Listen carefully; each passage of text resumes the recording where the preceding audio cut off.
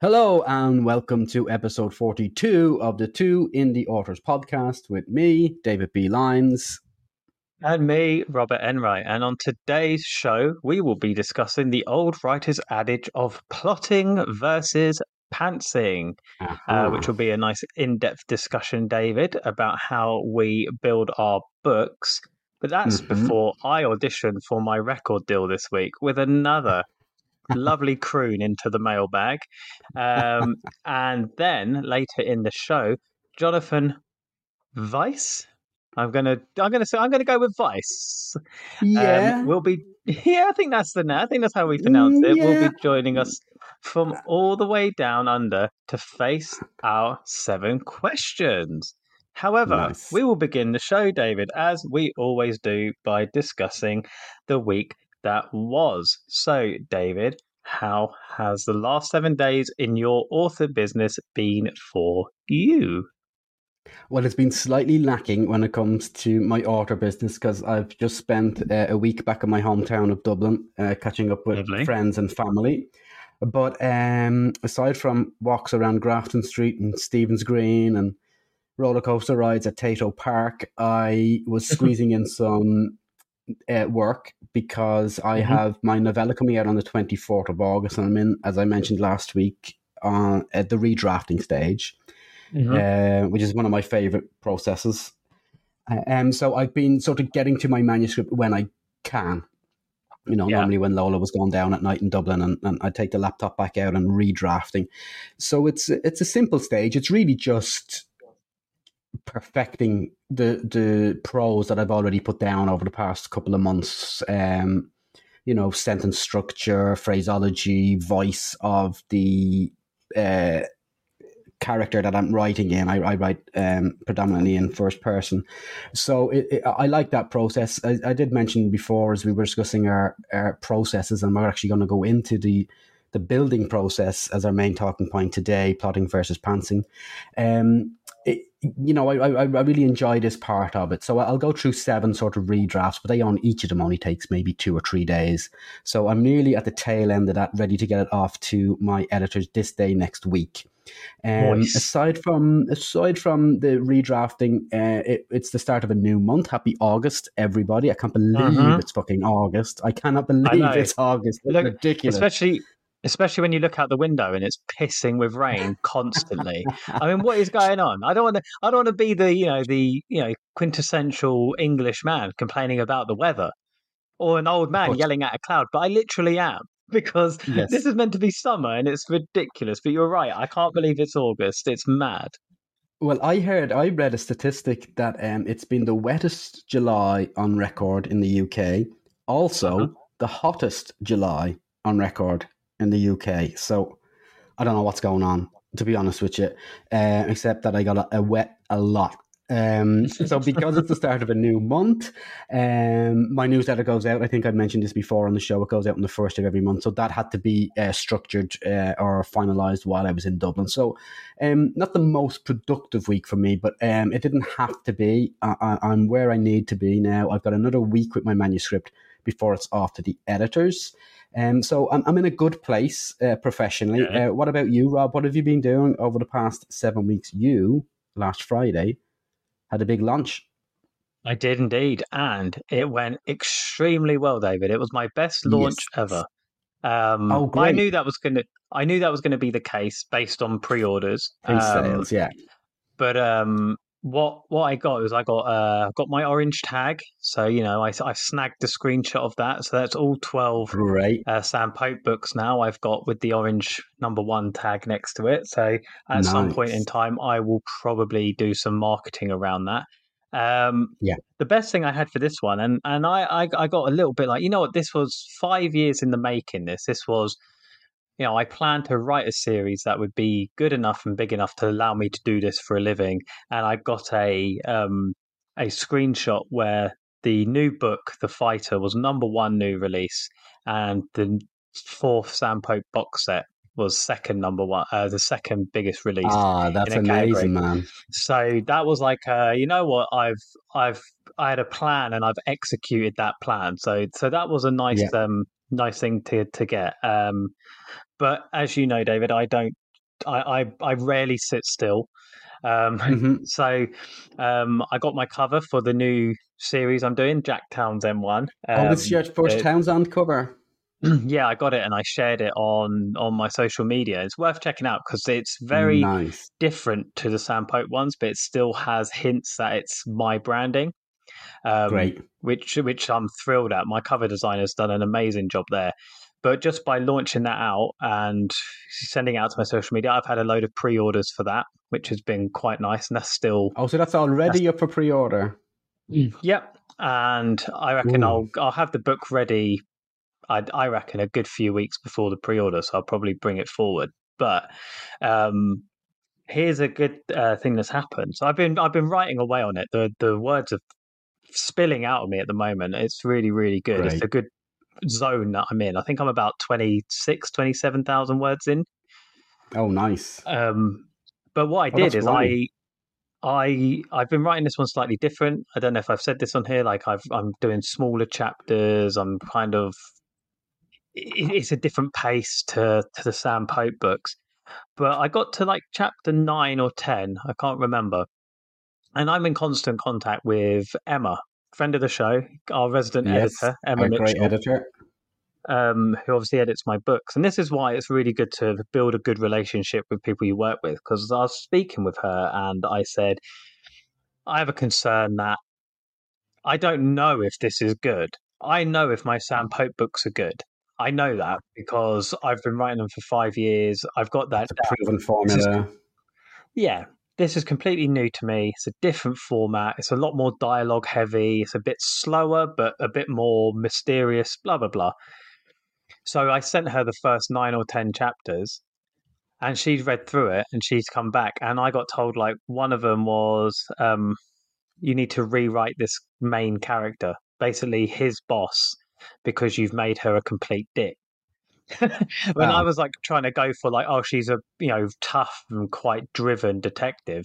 Apparently, I just wrote her so unlikable that ah, you should. So I've sat and I've rewritten that, and there's just a few other pointers just to tighten up. But that's been good editor note. process. Yes, it's good, and it's something to you can always lean on people to do that. So that's been good. The last thing I just wanted to say this week, David, you'll be interested in this, is I've been contacted by a company. I don't know if you've heard of them called Adverley. No, new to me. So I got they reached out to me, and I've had a look through, and I think I might be having a conversation with them over the next week or so. They're very similar to that Perpetua company you used. So Oh, they yeah. focus on running Amazon ad campaigns. They do Facebook ones, but I'm okay with that.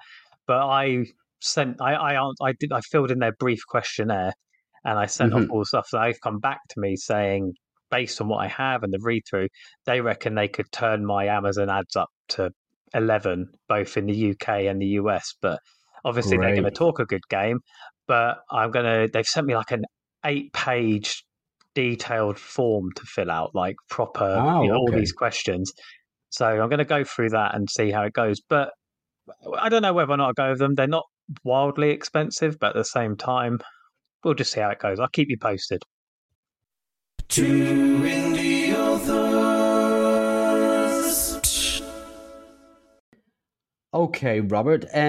This week's main talking point is the old adage of plotting versus pantsing. Now, if Mm. you have in any way studied creative writing, you would have come across this phrase, plotting versus pantsing. But just for those who may not have been educated specifically on the art of novel writing, Robert, what is plotting versus pantsing? So, plotting is obviously when you plan out your book to whatever degree that you feel comfortable with, whether that is chapter by chapter, whether that's just beginning, middle, end.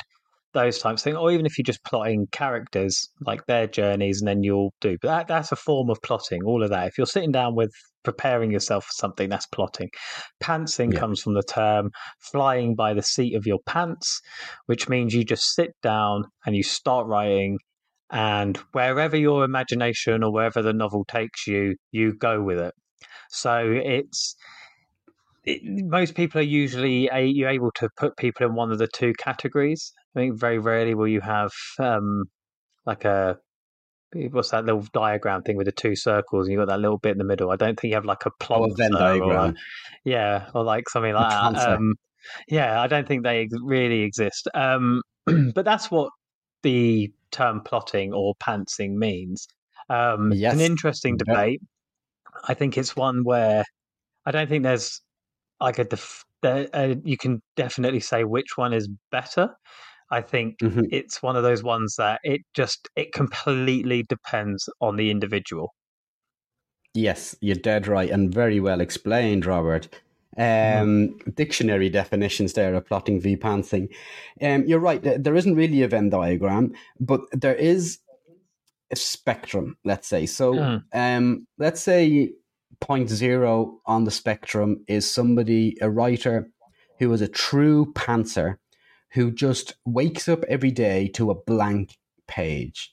And as their imagination is running free, so too are their fingertips as Yeah. they're tapping against those keys. So that's a true definition of a pantser at level zero, where you have no notes to go on, and as you are writing, you fly by the seat of your pants, and you just allow your imagination to run as quickly as your fingertips are.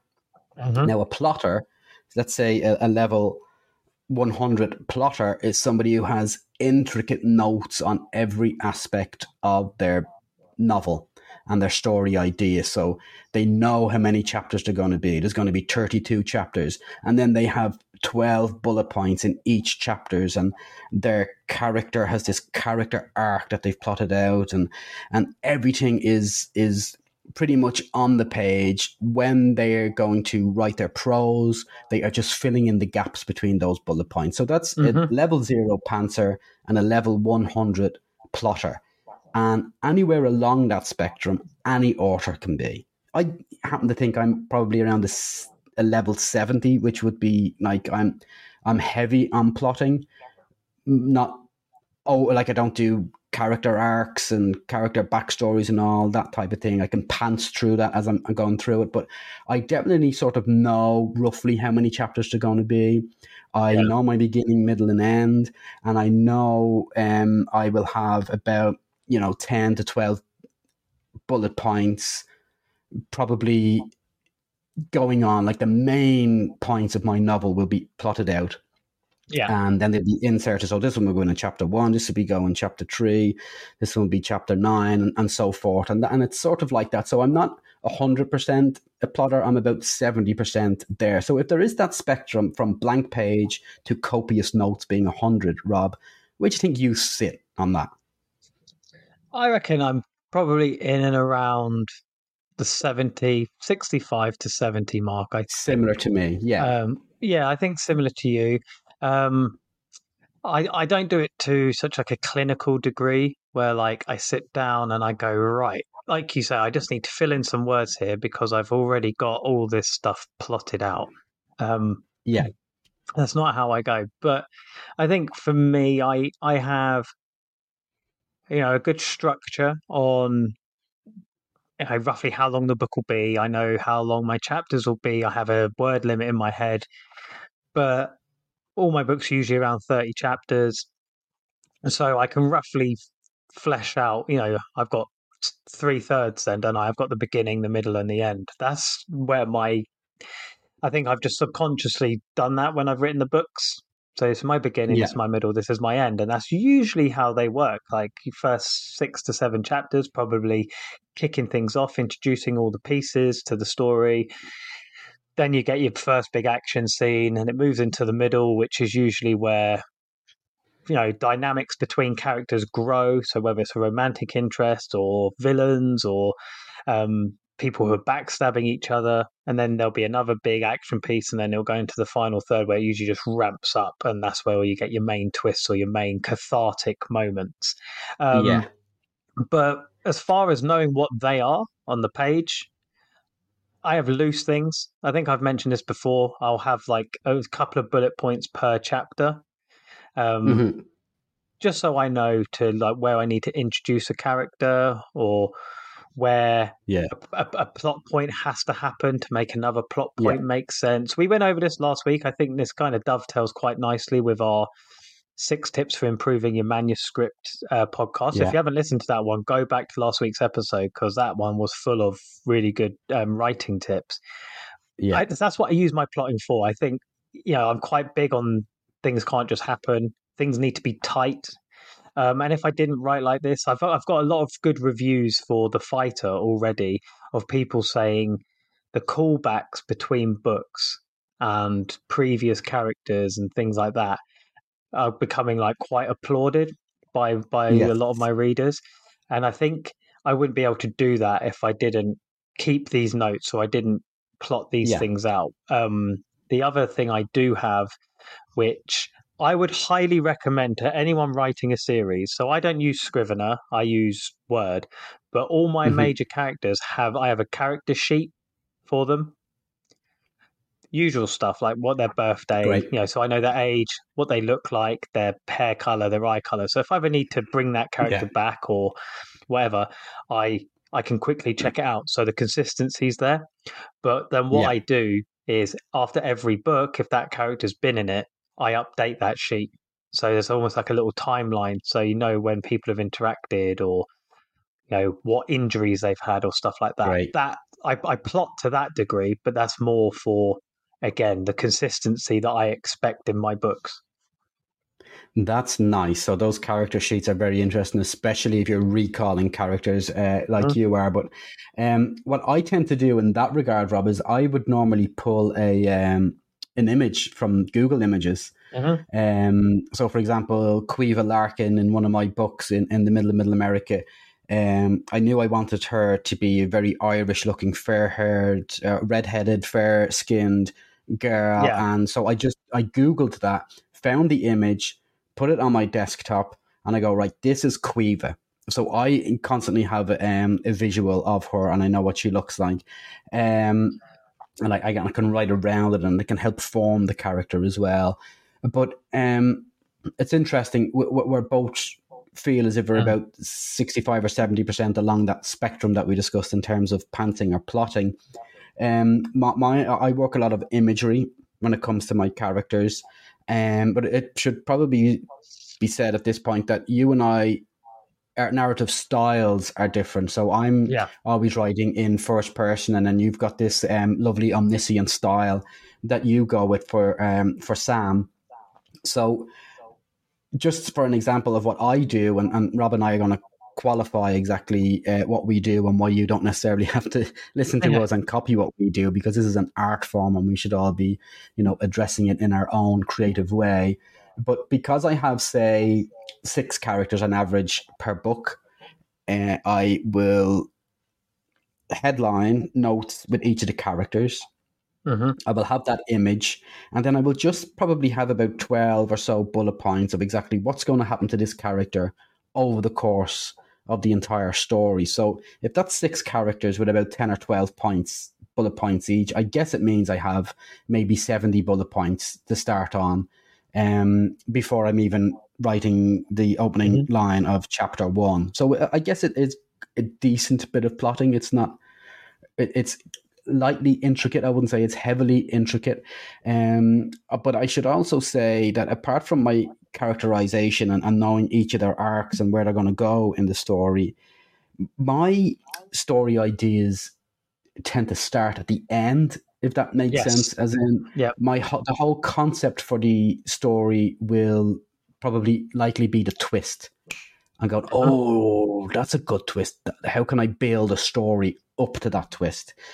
Now, that's sort of how I go about coming up with story ideas and then plotting them out. So once I come up with that twist, I'll think, right, who are the players in this game? Who are the characters?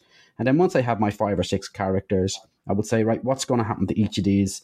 over the entirety of the story. And that's where my 12 or 10 bullet points for each character will come from. And then I'll start to build on the overall arc. And at one stage I will go, okay, it's time to write chapter one, and I will get to it. Now, I've often, when I was teaching, said to my students, know your ending. So this is something to do with plotting. At least know your ending. Now, that's not advice I would give to everybody, but it's advice I will give to students or somebody who's trying to or struggling to write their very first book, because I genuinely believe that if you have that light at the end of the tunnel, you know your destination, well, then the journey becomes easier, because so many authors who are writing their first book sludge through the first book. They're probably writing it while they're undergoing a degree, or they've got a full-time job, or they're raising 2 or 3 children. So it's not easy. So I always give the advice of, if you're not much of a plotter, at least know your ending, know your destination. What's the twist of this? What's the conclusion? How do I want my readers to feel when they are finished this story? That's a really good early question to ask. And then if you do know that strong bullet point, i.e. your ending, well, then you can sort of build bullet points up to that. But I don't want to preach too much about this, Robert, because like you and I always say, it's an art form, and no painter who's has his watercolors is telling their students or artists who want to be like them exactly how to do it, because an art form is specific, isn't it? It's like a fingerprint. Is everybody needs to approach their manuscripts in their own creative way. Yeah, 100%. And it's the same with the business side as well. Not every business is run the same. You and I run our businesses very differently as well. There's probably a lot of similarities, but the way we approach stuff, probably very different. Exactly. What I will, just as a small caveat, say there is, obviously there's no right way to do that. To do this, to like we said, it is an art form, and we'll go into the the benefits and the negatives of both plotting and pantsing, I guess, in a minute. Just holistically, not just for you and I. Yeah. But what I just want to make a point there is if people are, this is how you and I do stuff. So when people want to think like, oh, they're just writing books or whatever, like, my friends think I don't work now. They just think I muck about all day and I might write a book. But there's a lot that goes into it. Apart from having the dedication, the focus, and the consistency to sit down and write the actual thing, there's a lot of pre-work that goes into it as well. This doesn't even take into account all of the research we have to do. I had to research the Serbian crime system for my last book. The one before that, I had to research a lot about French politics and how they elect their presidents. The amount of weapons research. So there's a lot of stuff that goes in. And if people think, oh my God, there's too much to do, tough. That's what I'm saying. Yeah. Tough. Get on with it. If you want to write books and you want to write them to the best of your ability, to the point where people cannot distinguish between you and a traditionally published author, you have to do all of that work. Right. That's my little soapbox. Done. Great soapbox. But I think you're right. It is the creative thing, writing. So let's talk about, should we do the benefits and negatives of one and then benefits and negatives of the other? Or should we do benefits for both, negatives for both? What do you think we should do? Let's start with pantsing, which is I guess is the most raw approach to any sort of creative purpose. It doesn't necessarily pertain to just writing novels again, and artists, or someone writing screenplays, or somebody being an illustrator. You could pants your way through it, okay, and it makes sense because.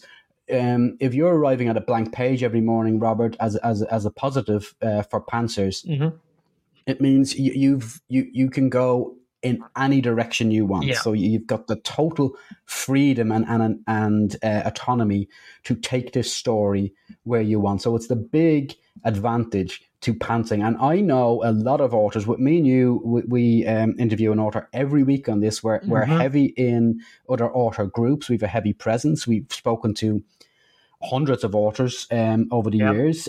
Robert, even before doing this podcast, has a penchant and still has for reaching out to authors he admires and saying, well done, you. And picking their brain. I've done the same. I've edited with authors. We interview, as I said, someone on here every week. They all approach this differently. And we know authors who make and create great novels just from pantsing. And it gives you that freedom, doesn't it? If you're arriving at a blank page every day, I guess there's no real sort of, there's no ceiling to where you can take that particular chapter. Yeah, I think that's the main thing there is it's like you said, the word, the freedom. The freedom to go, you know what, it doesn't matter how many I do today. I don't really have a target. I don't really have an idea. Let's just see how it goes. And from a creative point of view, it's almost like, you know, that moment where you get the seed of an idea for a book drop in your head. So you have it with your twist. I have it probably with an action scene. Yeah. Or now with the Jack Townsend one, how brutal of a murder can I do? Like, how twisted can it be? So that's normally your seed.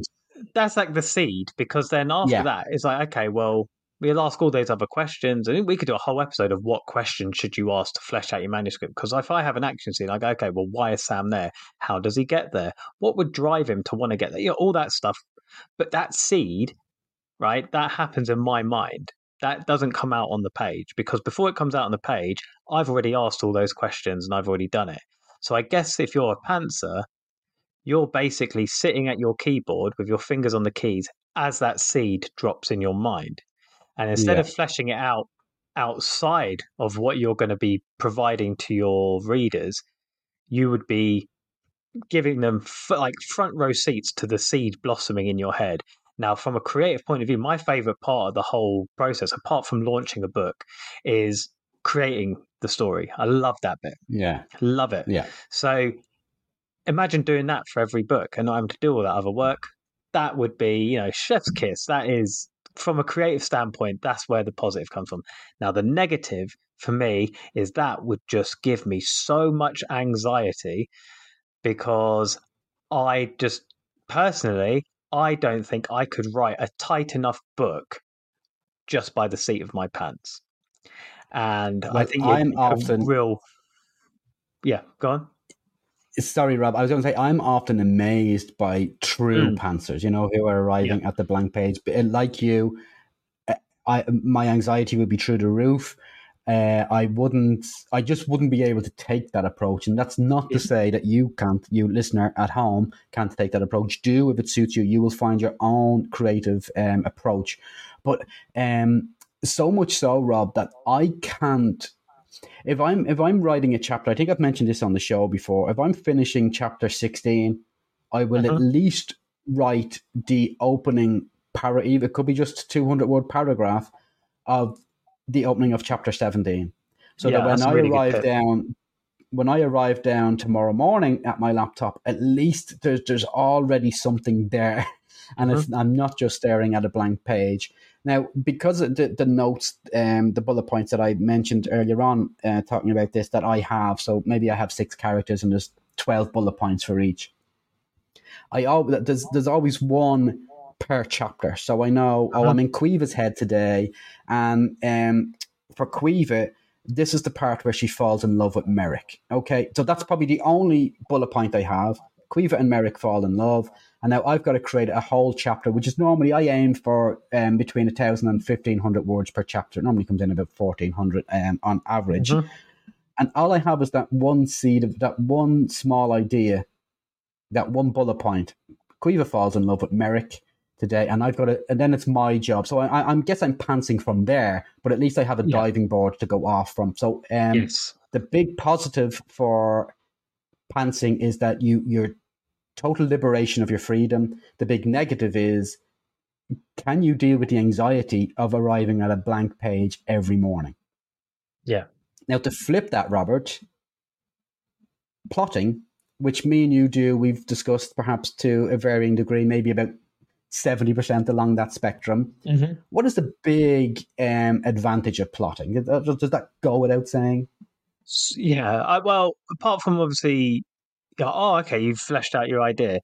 The big benefit, and this is the benefit for me, So it might not be for other people. Now, David, you know, I think our listeners probably know now, I'm quite good at getting myself down and getting my work done. I'm quite efficient with my time. Very good discipline, yeah.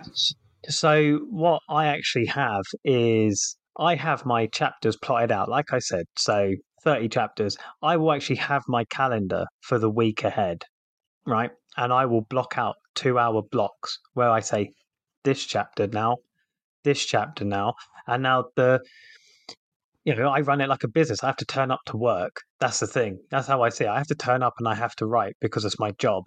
But the thing is, the reason I can do that, and this is a benefit for me for plotting, is when I sit down, it's like, oh, you have to write chapter 18 today.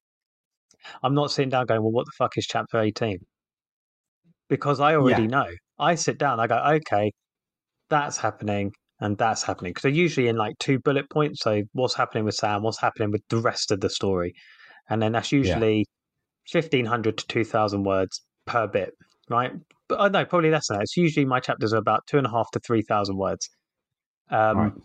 So the thing is when I sit down to do that, because I have that and because I know what's going to happen in the next chapter as well, I can write this efficiently enough that I cover the plot point and I set up the next chapter. So kind of Yeah, like you, I'm not turning up to the next thing not knowing what I'm doing. So that is the biggest benefit, apart from the ones I said earlier when I was talking about how I plot, about consistency, callbacks, all that stuff. For me, the if I didn't plot, I don't think I would write nearly half as much, because I think the fact that I've got it written out and I've plotted in the time to write it, in my head, and this is obviously everyone's head's very different. In my head, I just tell myself, well, you've got no excuse because you've got the time yeah, here and yeah. you've got the information there. The only reason you're not writing it is going to be because of you. So then I sit and I write it. So that, on a personal level, I think is why plotting is so important. Yeah, yeah, you're building a bridge, a mentality Hmm. bridge, aren't you? Hmm. Okay, Robert, you've got no fucking excuse now because you know Hmm. what this chapter's going to be about. Yeah, Yep. and that is the big advantage of plotting. I mean, it probably does go without saying, but the more you have on the page, the easier it is for you to flesh out that prose and really bring what that bullet point or whatever that note is to life. But that's not to say it's all positive plotting, because there are folks who love the plotting element and they plot all day and every day, and then they can't really get their prose written. So there can be a negative to it. You can overplay your plotting, which sort of, I guess, in some ways it could stilt, couldn't it? It could really put a halt on the creative process, Robert. So you don't want to be overcooking Hmm. the plotting unless that's exactly the approach you want to make. So don't plot for the sake of it. Yeah. Just give yourself enough ammunition that you can put in the gun and you can fire it when it's time to start writing that prose. Yeah, I think it's like you remember like when you was a kid or whatever, and you used to like have to cut a shape out of paper, and I don't know, maybe you're cutting a heart out of paper, and one of them isn't Yeah. as symmetrical as the other. So then you go and try and cut that, and then now it's not symmetrical again. So you do that, and eventually you end up with nothing because you cut it Yes. too small. I think you can keep Very plotting good. and plotting and plotting and plotting to the point where you don't have, and you just don't get it done. I think so. I agree with you there. I think there should be a point in time where you go, you know what, I've plotted enough here. I need to start writing. I think the other Yeah. negative you can probably get out of it, and I appreciate when I talk about this stuff, I'm quite, I don't know, I come at it very business like at times. I'm aware because it is my Yeah. job, it is my business, and I take a lot of pride in it. But I guess at times, if I'm saying I'm sitting down and I've got 2 hour blocks, and in this one, you must write this, which you've already pre plotted. You must write this, which you've already pre plotted. I can understand why some people might think that that takes away maybe the creative element or possibly the Mm-hmm. love or the fun element. It Yeah. doesn't. I love writing. Writing's my favorite thing in the world. But I can understand why some people might not want to go down that route because it's a bit more clinical and not as creative. It's a very good point you raised there. And I guess what it spells out really to our listener is that you have to find what works for you. So we've given you a bit of a weird spectrum that you probably never heard of. A blank page to copious notes at 100%, from 0% to 100% along that spectrum. Rob and I think we're about 65 or 70% of the way through that in terms of how many notes we need before we begin the process. What or where are you along that spectrum? And where can you be along that spectrum that gives you the best chance of finishing this novel to its very best? How can you write the best novel you can? Do you need hundreds of notes? Do you need a couple of dozen of notes? Do you just need a beginning, middle, and end note? Where are you on that spectrum in terms of giving you the best chance to finish that novel? So where are you along that spectrum? Find out where you are and then get writing your novels. Two indie authors. Should I use MailChimp or MailerLite? I just can't get my Facebook ads right. I struggle writing every single day. My imposter syndrome won't go away. Amazon affiliates just won't work. Wow. Trying to go wide drives me berserk. All of the above makes me feel sad, so I'm going to ask the mailbag. Wow. So you plotted that out. I've been plotting, dude. I've got a whole batch of songs for you guys. You thought you'd get rid of me? I'm never going away. But David, as always, one of my glorious songs does indicate that it is time for the mailbag, and we have a question this week sent to us from Katie Mallon Bayton, who says, "Hi all, Ingram Spark question." Which I don't think we get much on Ingram Spark. Yeah. Mm-hmm. It costs $150 to advertise on their iPage list. Has anyone had success with this in the past? Many thanks. You're quite big on Ingram because you've got your biography, so I think you're probably in a good position to answer this. Yeah, I saw Katie. Katie asked this in the Facebook group. So thanks very much, Katie. Yeah, so Ingram Spark have a iPage list that they send out to all the bookstores with hundreds of books on it every month. And you can pay to have your books on that. It's as Katie said, there's about $150. I've done this to really big success with the Alex Ferguson book. And then tried it with my commercial fiction, and it didn't really work so well. And when you take those two examples into consideration, that makes total sense. The Alex Ferguson biography is a very attractive book for a bookstore because it's quite unique, whereas my psychological thrillers are not that unique, and they're fighting against all the other hundreds of psychological thrillers on the list, or the multiple thousands or even millions of books that the bookstore could order in that particular genre. Whereas the Alex Ferguson one, they'd either take it, we'll stock that Alex Ferguson biography, or we won't stock it. I'm not really, it's not in competition with another million books in the same genre, if you know what I mean.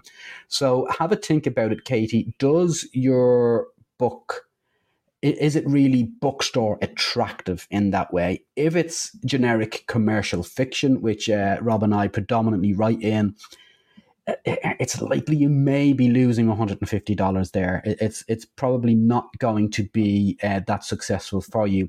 I should say, just to answer this question as well, Katie, when I signed with my agent, about 9 months ago now, the end of last summer, I was talking about, see if you can get me more into bookstores. She says, we'll try this tactic, we'll try this.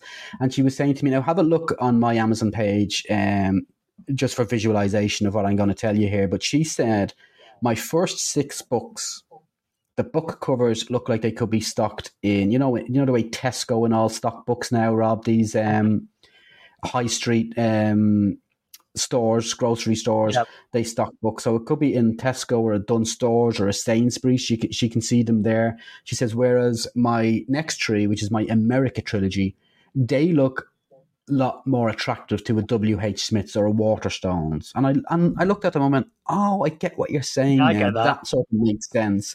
There's just something about the cover design on them and the fact that they look a little bit different. So take it all into consideration, Katie.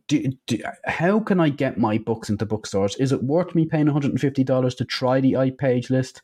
Well, for me, with my budget, I would always say, oh, it's worth it for the test. But then again, there are people who $150 is a lot of money for, and yeah, that could be the budget. It wouldn't necessarily be worth it in that sense unless you had a very attractive bookstore book. What do you think, Rob? Yeah, I think you've summed the majority of it up there. I've never had much in way of Ingram Spark. I'm on there. I'm a member of Ali, so it doesn't cost me anything to upload to them. So it makes sense. Put your books in as many places as possible. But I don't know. I'd probably get about 30, 40 sales a week. I did this not that long ago. I did it for the first book in the Sam Pope series. Probably got like an extra 60, 70 orders of that book, but I haven't seen the knock-on effect then. And the way I see that is my whole business depends on read-through. And when I'm selling directly to readers on Amazon or through Facebook ads or Amazon ads, I know the book's getting read, whereas sending it to a bookstore doesn't mean I've got a reader. That's the thing. So I can't guarantee the read-through. So I feel, well, for me, I think probably for the majority of indie authors, it's more of a digital game than a bookshop game. And I perfectly honest with you, I think pumping that money into Ingram Spark will only be making them money. Two indie authors. Okay, Robert, it is time for the 7 questions, and we are traveling down under for our guest today. It is Jonathan Weiss, a brand new independent author. Jonathan, thank you so much for giving us your time. It's our morning, your evening. We really appreciate it. Thanks very much. Oh, of course, it's a pleasure. So, Jonathan, just before we probe you with these 7 questions, I've been on your website. It's mighty impressive. You have a real structure over the next few years of what books you're going to bring out, when they're going to come out, and what order they're going to come out. Can you give us a little bit of an overview of the types of books you write and what you're projecting over the next couple of years? Yeah, so the brief overview is it's a mashup of science fiction and fantasy set in this really apocalyptic desert world. So you think kind of if you mesh, the franchise of Dune into something like Avatar: The Last Airbender. The reason it seems to have this really big, staggered kind of interlapping set of series releasing is because when I decided to take the plunge into being an independent author, I already had the first 2 books in 2 different series written. So it didn't make sense to sit on one and wait for that series to complete before releasing the other. And this way, having them alternate, I can hide all these little Easter eggs between them. It's brilliant. We were just studying your books there. It looks fantastic. And we've just done a whole episode, Jonathan, on plotting versus pantsing, and you're an incredible plotter, really incredible work that you're doing now. So let's see how you have approached this business. We know that you have a great structure, but it's now time to face the 7 questions. So Jonathan, question number 1 is, are you a full-time author? Yeah, so currently I'm full-time. I started December last year. I quit a job in tech sales and I realized I was sitting on enough savings that, I could make a real crack at this. So I've always wanted to do it. Oh, that's fantastic. So you have, as we mentioned, everything plotted out. It's just a matter of releasing those books over the next couple of years, and you have some capital with you to invest into some marketing? Yeah, exactly. So this will probably come up later, but some of the marketing has been with some of the book tour companies as well. Nice. Fantastic. Well, it's always wonderful. I always feel, really proud when I hear people are doing it full time. I love it. But big question for you, Jonathan. It's one that every independent author has to face, is when it comes to your ebooks, have you decided to go wide or are you exclusive to Amazon? So decided is probably a pretty strong term, but at the moment I'm wide. Still only starting out. I've only got 1 book out at the moment, so I'm still trying to feel out where kind of my fortunes would lie with that. I'm thinking of going back to exclusive with Amazon. But, that's, again, a decision I'm going to have to make over the next couple of months as well, with more books coming out. Yeah, I mean, it all looks so good. I have to say, I'm really enamored by the amount of effort you're putting in before these books are even released. So those interested in the description Jonathan has given about his stories, which sounds really impressive. Molten Flux is the name of the title of his very first book, which just came out over the past couple of weeks. Question 3, Jonathan. Can you name the one service you use as an independent author that you cannot do without? So I think the one that I've discovered recently is a service called Atticus. It's the spin-off, kind of opposite of Vellum, which you can use on Windows. It's cloud-based, and that's what I've been using to do all my formatting as well. Being able to have quick and easy access to spitting out EPUBs and PDFs, so I can actually catch all the typos and stuff that even still make it through copy edits and stuff. Yeah. Doing that myself, fantastic agility. Lovely. And that's just... sorry, go ahead, Robert.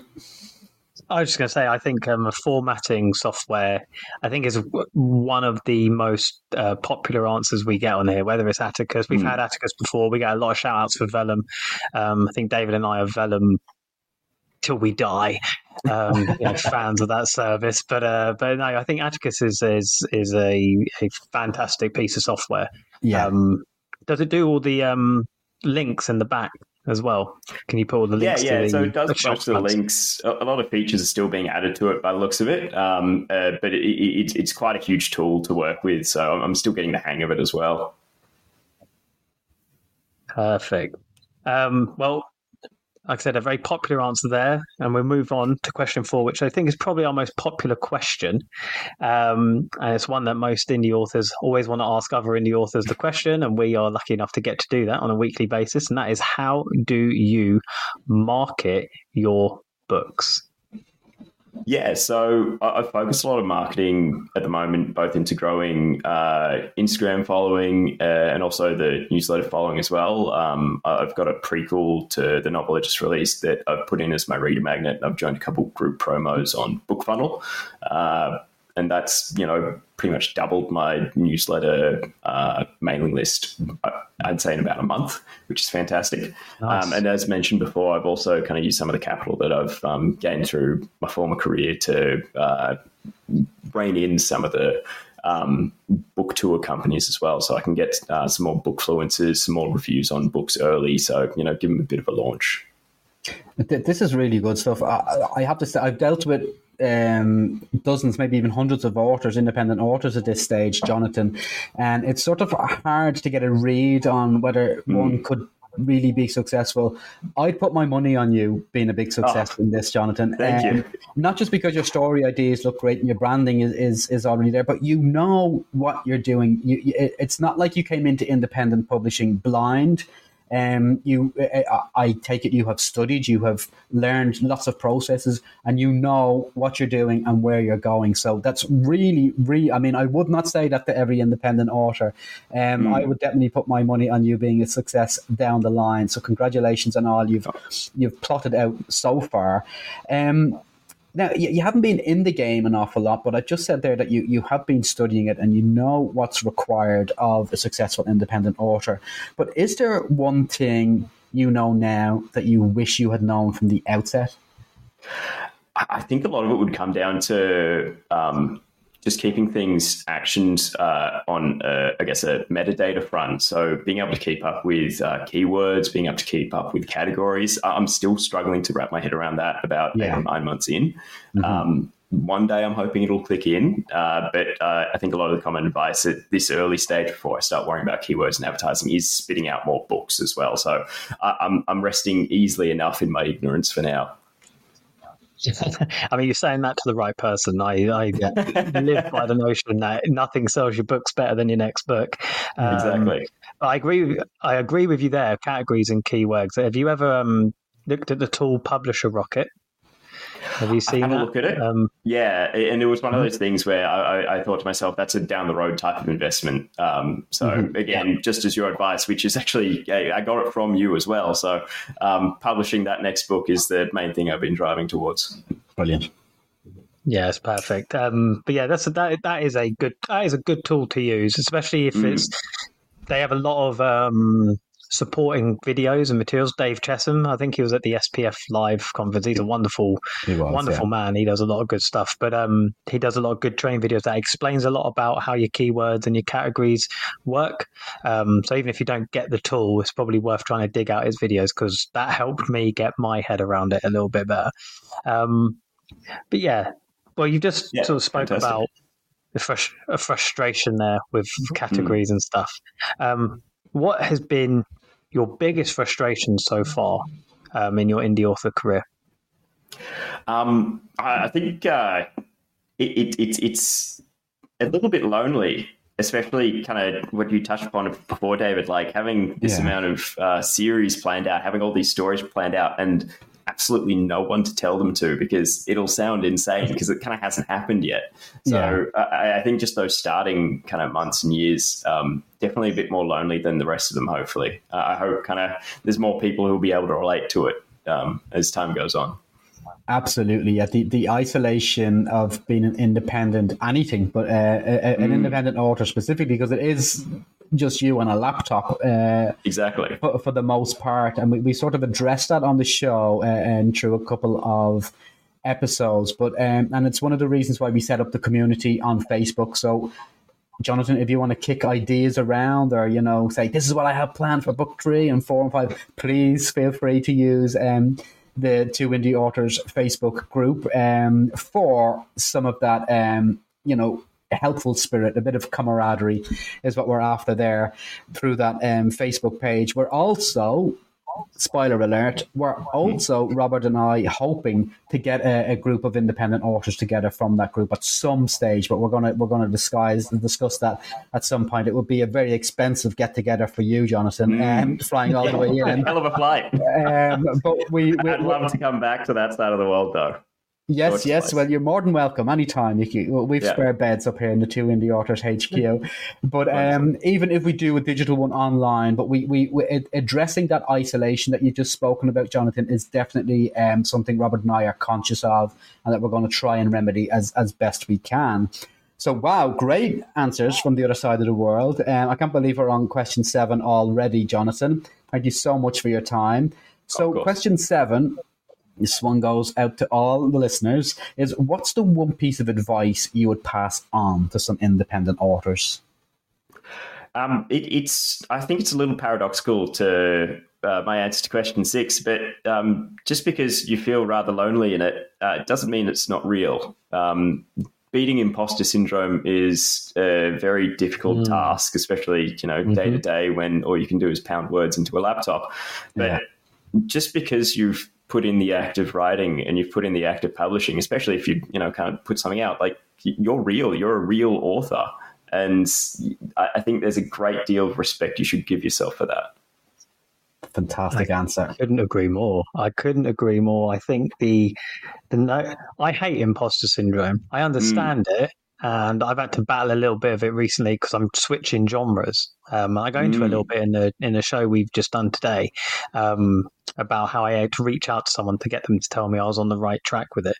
But I like to push back and batten down anyone who says like, you're up there like with the real authors or the big authors or something like that. It's like, well, no, I am a real author.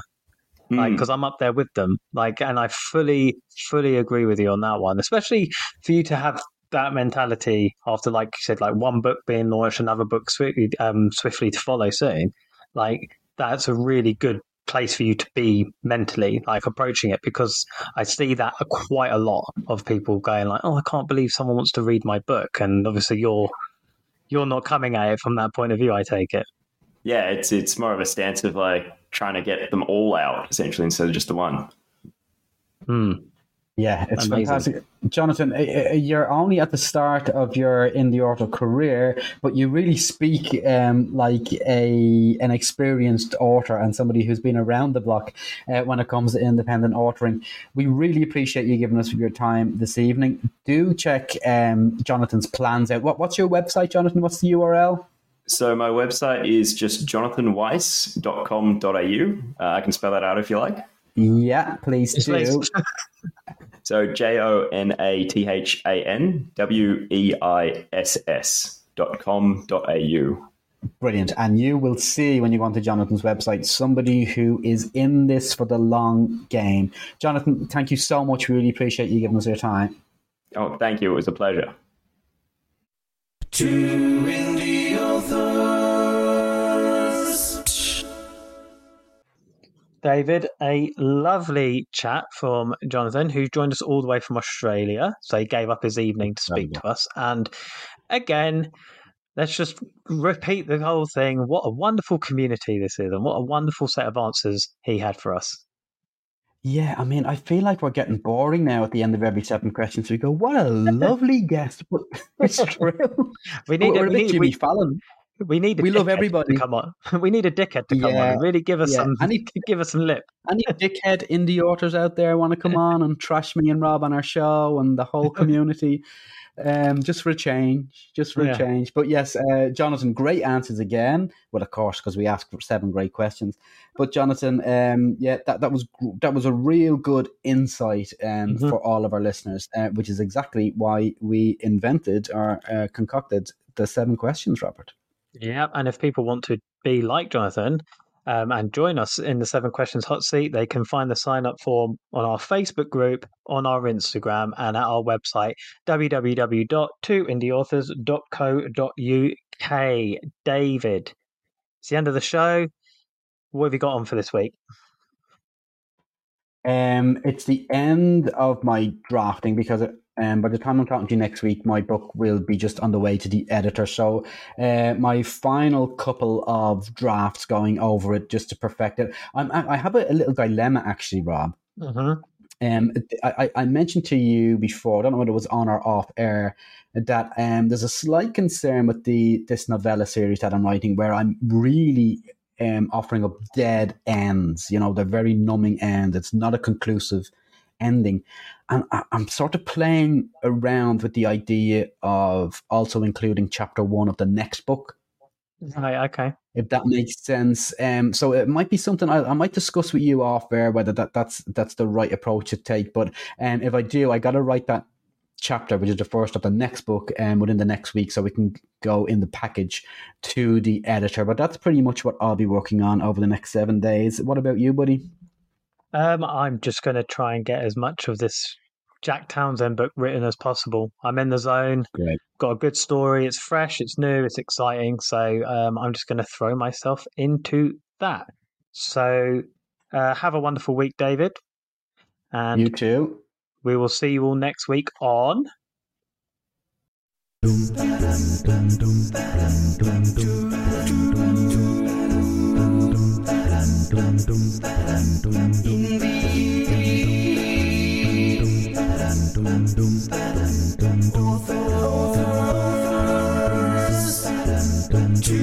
indie authors.